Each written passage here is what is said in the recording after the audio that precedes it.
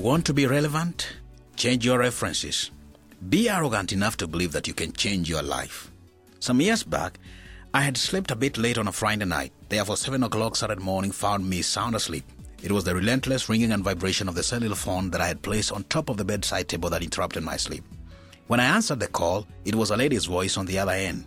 After salutations, she said amid sobs, "Sir, I need your help urgently to salvage my relationship. Please tell me how and where I could meet you today." Later in the afternoon, the same day, I drove off to my office and I was rather surprised when I found her waiting for me outside my office in the company of a gentleman whom I later came to learn was her husband. After she had given me a detailed narration about their conflicts, I needed to have an unbiased and clearer perspective, so I turned to her husband to hear his side of the story and find out the circumstances surrounding those conflicts. After listening to them, I discovered that their conflicts were more of perceived illusions than the reality of the issues that were at hand. The lady had wrong references about marriage relationship. She had acquired those references over the years from stories and stereotypes that she had heard from her friends. The references shaped her belief systems, which made her interpret everything that her husband did through the lenses of those references.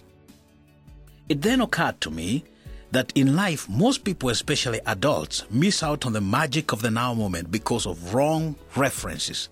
Let me ask you this question. Have you ever made an attempt to learn a new language? If you have done that, then you understand that at the initial learning stage, your reference to the pronunciation of new words is pegged to the language you speak well. Children have no such difficulty in learning a new language because they don't have any reference stored up in their brains in the first place. I'd like to submit to you that if you're going to become a relevant person in life and move forward, you've got to render most of your references irrelevant.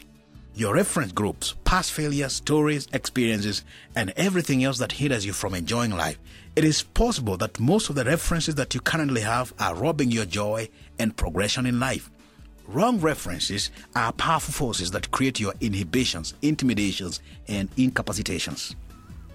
Pretend that you're a kid again and build new references that will allow you to thrive and swim in the flow of new possibilities, optimism, victory, and excellence. In my book titled I Want Me Back, I have explained in great details how you can change your references in every aspect of your life, relationships, finances, career, and health. As a matter of fact, in most of the books that I have so far published, there's a thread that cuts through all my writings, and it has something to do with changing your references so that you can enjoy life now.